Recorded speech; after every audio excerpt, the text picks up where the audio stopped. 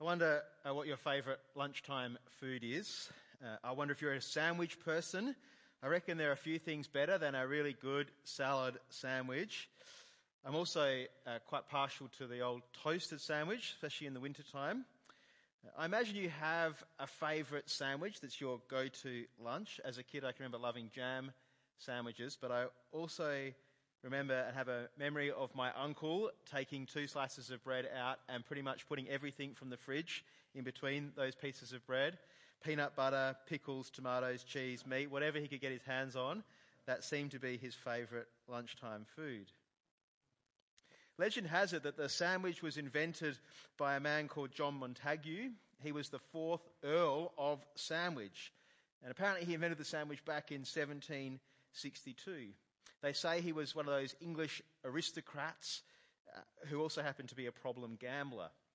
His gambling was so bad that he didn't have time to leave the gambling table to go and have his lunch. And so one day he ordered one of his servants to bring him some lunch to eat at the table. And they brought 2 pieces of bread with a bit of roast beef sandwiched between them.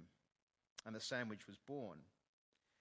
Now, I don't know if you believe that story or not. It seems a little bit far-fetched to me, because as long as people have been eating bread, they have been putting things in between those bits of bread. Earlier, Ellie read to us a section of Mark's Gospel where we heard Jesus speaking about the one who would betray him as one who would dip bread into the bowl with me. It may not have been called a sandwich back then, but I reckon people have been eating bread with fillings in it for a lot longer than John Montagu had a gambling issue. And my guess is that they were eating sandwiches or something similar to that right back in Jesus' day. And I want you to see this morning that our gospel author Mark was quite fond of sandwiches. Perhaps not the bread and meat or the bread and salad sort of sandwiches, but that he really liked using literary sandwiches, a device to help us understand the text better. If you've been with us for a while, you might remember me telling you about Mark. This is the gospel we've been working through for the last year or so. Mark was not necessarily an eyewitness to all the things that Jesus did and said. He wasn't one of the 12 disciples. It seems likely that Mark got his information about what Jesus did and said from his friend, the Apostle Peter. It may not have happened this way, but in my mind, I always think about Mark listening to Peter and then writing little notes about what Peter said to him and about what Peter saw Jesus do. And when I close my eyes, I kind of think about Mark in his study with a whole lot of post-it notes up on his wall, each recounting a little episode of what Jesus said and did. And Mark's job was then to order those post-it notes and to come up with the gospel account that we have today. And it seems that one of his favourite ordering devices looks a little bit like a sandwich. Mark uses this technique all the time throughout his gospel, but we see it particularly clearly today. 2 bits of bread with a meaty filling. In this case, the bits of bread are verses 1 and 2 and verses 10 and 11. And I want you to see this, so I'd love you to open your Bibles if you haven't already done so and turn to chapter 14 of Mark. These 2 pieces of bread bracket our story. Let me read to you verses 1 to 2 to start off with. Now the Passover and the festival of unleavened bread were only 2 days away, and the chief priests and the teachers of the law were scheming to arrest Jesus secretly and kill him. But not during the festival, they said, or the people may riot. I want you to see here, the chief priests and the teachers of the law are scheming to kill Jesus. These are people who hate Jesus. They want him dead. Then Judas Iscariot, one of the 12, they want him dead. Now have a look down at verses 10 and 11 of the passage. Then Judas Iscariot, one of the 12, went to the chief priests to betray Jesus to them. They were delighted to hear this and promised to give him money, so he watched for an opportunity to hand him over. Here we have Judas, who's one of the 12, betraying Jesus. And again, I want you to see that, he hates Jesus. He's willing to give Jesus over to those who will kill him. And so these verses, they kind of act like 2 bits of bread or like brackets in a story. Both verses 1 and 2 and 10 and 11 are about those who hate Jesus, about those who want to see Jesus killed. the religious leaders, well, Jesus has been doing battle with them now for a couple of chapters, but also one of his own hating him. So that's the 2 bits of bread in our sandwich. Now let's look at the filling of the sandwich, the meat, the bit between the 2 bits of bread, verses 3 to 9. What are these verses all about? Well, if the bread was about those who hate Jesus, the meat is about someone who's devoted to him, someone who loves him. And there's a contrast here that really grabs our attention. Let me read these verses to you again. Elise has read them, but let me read them again. And I want you to see the devotion to Jesus here. Verse 3, while he was in Bethany, reclining at the table in the home of Simon the leper, a woman came with an alabaster jar of very expensive perfume made of pure nard. She broke the jar and poured the perfume on his head. Some of those present were saying indignantly to one another, why this waste of perfume? It could have been sold for more than a year's wages and the money given to the poor. And they rebuked her harshly. Leave her alone, said Jesus. Why are you bothering her? She has done a beautiful thing to me. The poor you will always have with you, and you can help them any time you want, but you will not always have me. She did what she could. She poured perfume on my body beforehand to prepare for my burial. Truly, I tell you, wherever the gospel is preached throughout the world, what she has done will also be told in memory of her. You see the sandwich here? And I think the technique is designed to help us see the contrast between the hatred of Jesus by Judas and the religious leaders and the devotion to Jesus by this unnamed woman. On one hand, we have Jesus' disciples and the religious leaders who should have known all about Jesus. On the other hand, we have the unnamed woman, and she's devoted to him. And the effect of all of this sandwich, I think, is that, well, it asks the question of us, doesn't it? Are you with the religious leaders and with Judas? Do you hate Jesus, or are you with the woman? Are you devoted to Jesus? That's what I want to look at with you this morning. That's where we're going today. I think that's the big idea in this passage. Let's explore it a little bit more. Come back with me to verse 3 in this passage. And I just want to point out a few things as we work our way through these verses. We learn that Jesus is now in Bethany, which is a small town just outside of Jerusalem. He had been previously on the Mount of Olives, and now he's made his way to Bethany, and he's there in the home of Simon the leper. It's worth noting that in the first case, isn't it, that he's with Simon the leper. Now, presumably this man is no longer suffering from leprosy, and maybe he's someone who has been healed by Jesus. We're not told or given more information about this in Mark, but perhaps Jesus is there to celebrate with this man about his healing. Whatever the case, Jesus is reclining at the table, and an unnamed and presumably uninvited woman arrives. And she has with her an alabaster jar of very expensive perfume. Again, we're not given much information about the perfume or the jar, but it seems that to open it, you have to break the jar. In other words, this is a use once kind of thing. She can't save any for later.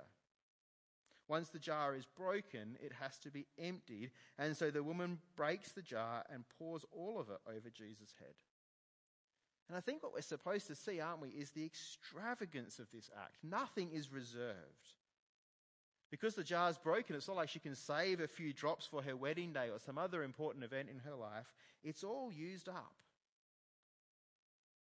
And so some of the other dinner guests become indignant and frustrated and angry, it seems, because this was a really expensive bottle of perfume and it's all being consumed. We're told it was more than a year's wages.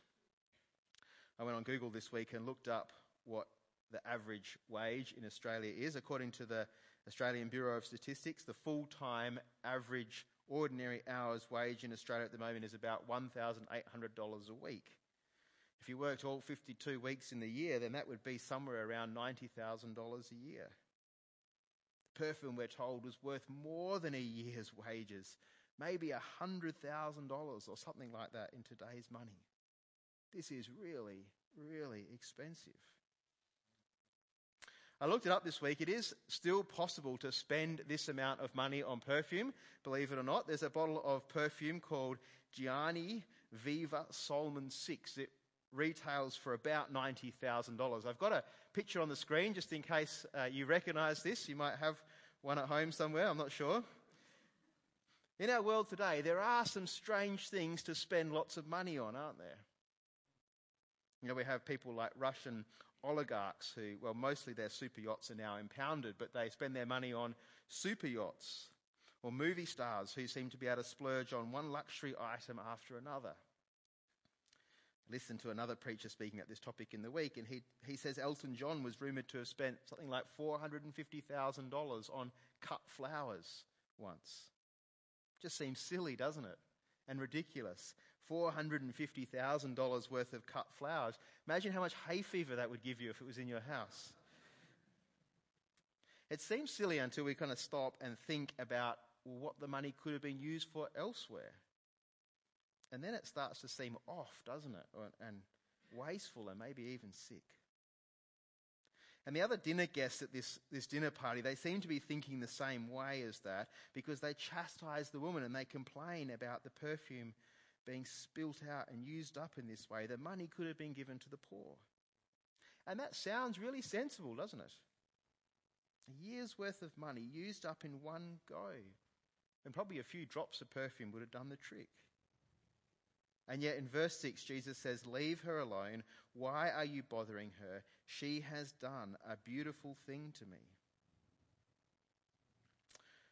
I want you to know that elsewhere in the Bible, we see that Jesus has real concern and care for those who are poor. I want to show you one instance. If you come back in Mark to chapter 10 of Mark, we're going to come back to chapter 10 a few times this morning, but if you come back to chapter 10, verse 21, you'll see that Jesus had been speaking to a rich man who'd always strived to keep the commandments. And Jesus says to him in verse 21, "One thing you lack," he said, "go sell everything you have and give to the poor, and you will have treasure in heaven. Then come and follow me." Jesus is concerned with the poor. But there's something about this woman's action and the timing of her actions that really pleases Jesus here. He says, "You have done a beautiful thing to me." They're lovely words on Jesus' lips, aren't they? So what then is it that this woman knows that everybody else in the story seems blind to? What is it that she knows that no one else seems to see? Well, we get a clue, don't we, in the back part of verse 7 in Mark chapter 14. Have a look with what it says. Have a look with me there, what it says. Jesus says, "They will always have the poor, but you will not always have me. She did what she could. She poured perfume on my body beforehand to prepare for my burial." And Jesus is saying the time has come, in fact, it's very near for him to be buried, for him to be killed. And I want to just remind you as we come into Easter that there's no doubt, is there, that Jesus knew what was about to happen to him.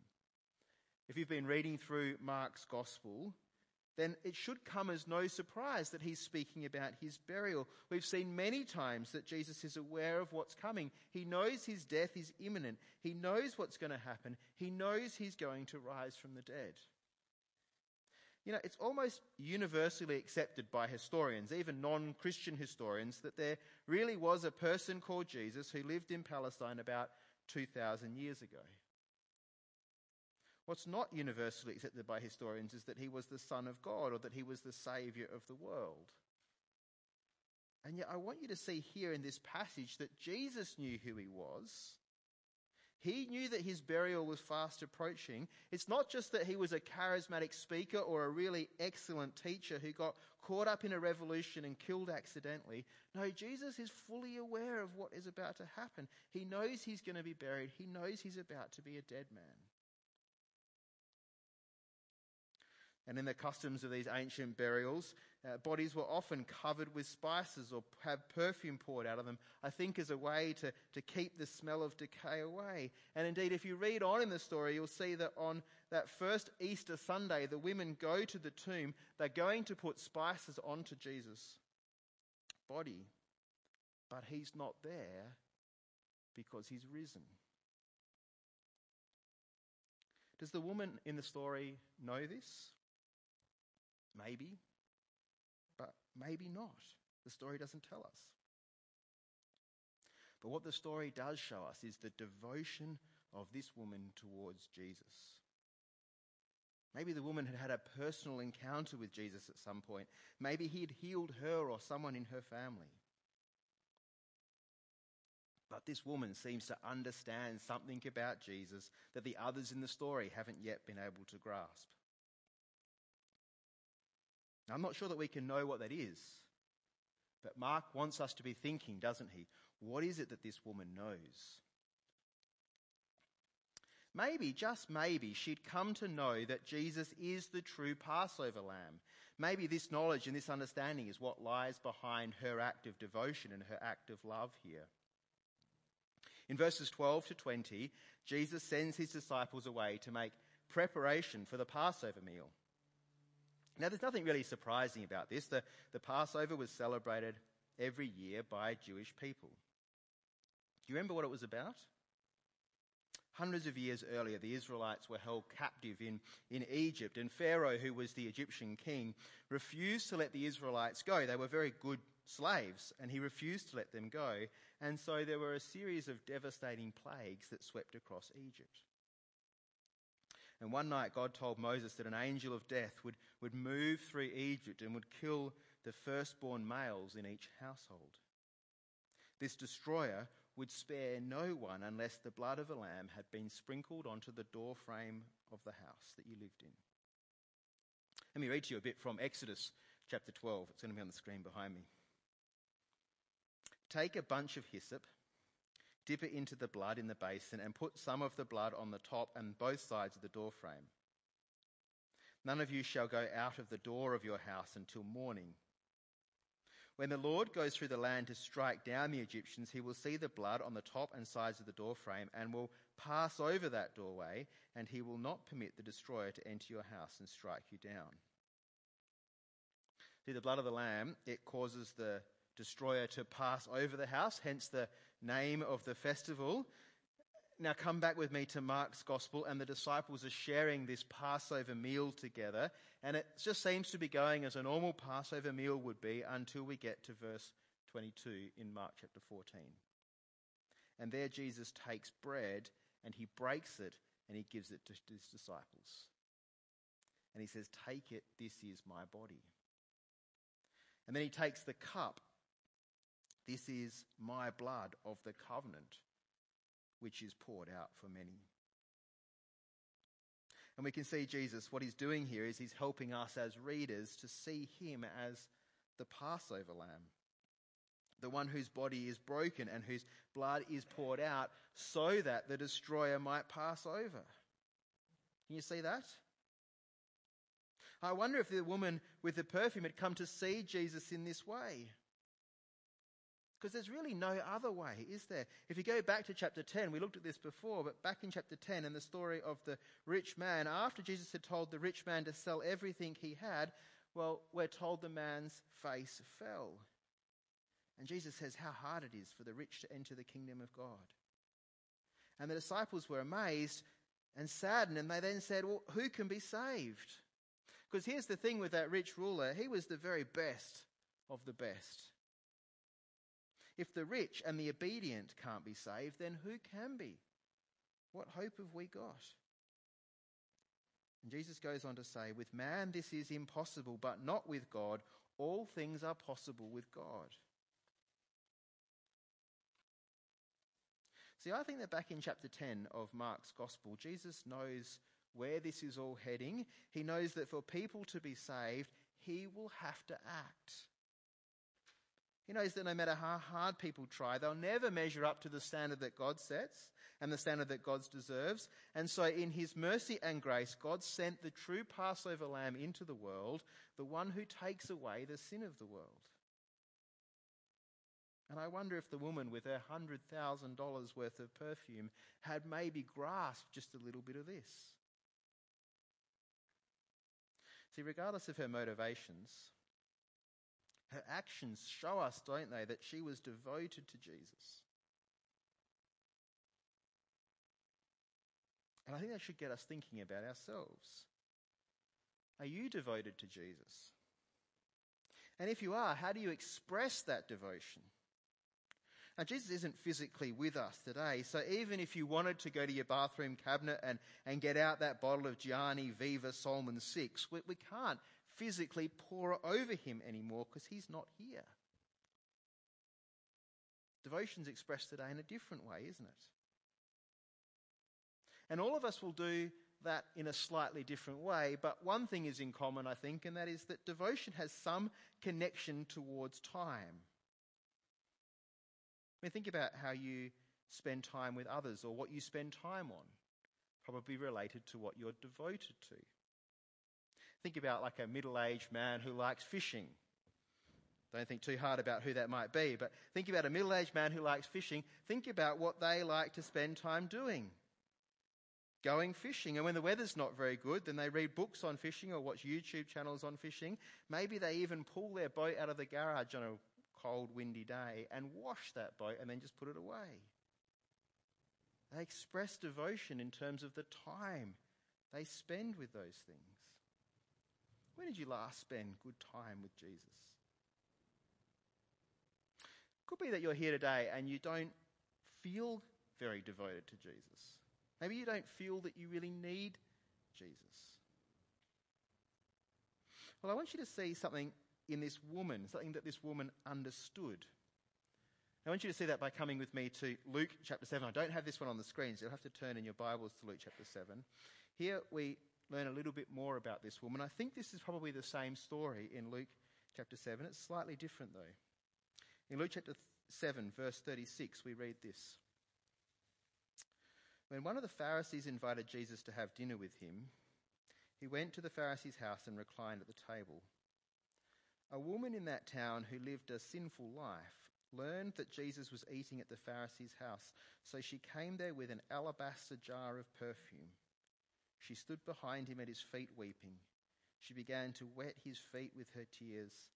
Then she wiped them with her hair, kissed them, and poured perfume on them. In Luke's account of what's probably the same story, the woman is described as someone who lived a sinful life. And in Luke's account, Jesus goes on to tell a parable about a moneylender who forgave two people. One of those people owed 500 denarii, the other only owed 50. And Jesus asked the question, who's happier? And of course, the one who owed 500 denarii is more happy, having had that debt wiped. And here's my point. If you're feeling a bit low on devotion today, well, in the lead up to Easter, I'd love you to consider how much Jesus has done for you. I'd love you to think through and over your life. For who of us can say that we haven't lived a sinful life? Maybe we need to see who we really are so that we can appreciate what we're being saved from. Maybe we need to see Jesus for who he really is. I reckon that the woman in this story really understood these things well. She must have seen something of the glory and the majesty and the power of Jesus. She must have had, I think, some inkling of what was coming up, that Jesus was the Passover lamb. Friday this week is Good Friday. We're meeting in this room to work through the next section in Mark's Gospel. It's about Jesus in the garden, and there we'll see Jesus wrestling with what's about to happen. And we'll see his obedience to God the Father, and in that, his love for us. I hope Good Friday is a wonderful tonic to top up your sense of devotion towards Jesus as we see the love he has for us and what that love cost him. I want to encourage you this morning to not be like the religious leaders or not be like Judas in this passage. And I want to encourage you to be like the woman in this story, to be devoted to Jesus, to love him, to think about him, to live for him, and to worship him. And I pray that we would do that individually and as a church. Father, we thank you for this story that helps us to see how a woman responds to Jesus. Thank you for her devotion. Thank you that Jesus calls this actions a beautiful thing for him. We pray that you would help us to be devoted to you, that your Spirit would be at work in us, reminding us of what you've done for us, reminding us of our predicament without you, and reminding us of the great love that you have for us. And please use that reality and that truth to help us be more devoted to you. Amen.